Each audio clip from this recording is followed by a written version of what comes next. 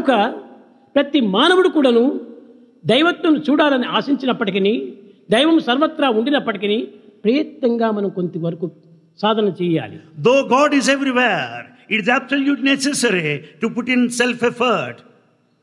ఈ సాధన చేయకుండా సర్వత్రా ఉండినటువంటి దైవత్వం కూడా మనకు సాక్షాత్కరించదు.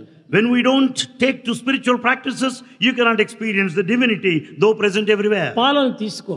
Here you have milk. ఆ పాలను ఒక పాత్రలో పెట్టుకొని వెన్నెక్కడ వెన్నెక్కడ వెన్నెక్కడ వెన్నెక్కడ అని 10 దినములు నీవు ప్రయత్నించినప్పటికీ ఆ పాలు పాడైపోతుంది, కానీ వెన్న నీకు సాక్షాత్కరించదు.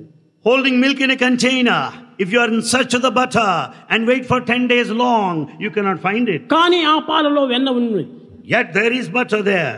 అయితే దానిని వెన్నగా నీవు అనుభవించాలనుకుంటే, If you want experience, దానిని పెరుగుగా మార్చాలి. curdle it, ఆ పెరుగును తిరిగి మద్దన చేయాలి సాధన.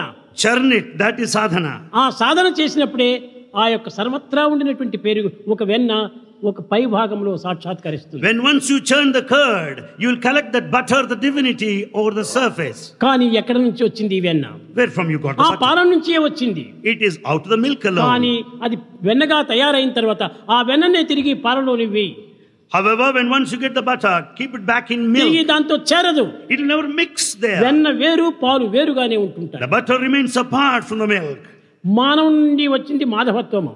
In fact, divinity has come out of man. నరం నుంచి వచ్చింది నారాయణత్వము. The divine principle has come out of విశ్వం నుంచి humanity. వచ్చినటువంటి విశ్వరూపము. And the divinity has come out of the కానీ universe. తిరిగి విశ్వంతో చేరదు. And it will never get back into that place. అయితే ఈ మానవునితో చేరదు. It will never join back the human quality. ప్రత్యేకంగానే ఉంటుంది. So it remains as it is. అయితే ఎప్పుడు దీన్ని మనం చేర్చుకోవాలి? Then how can we get ourselves ఆ mixed up? ప్రత్యేకంగా వచ్చినటువంటి వెన్నను మనం భుజించాలి.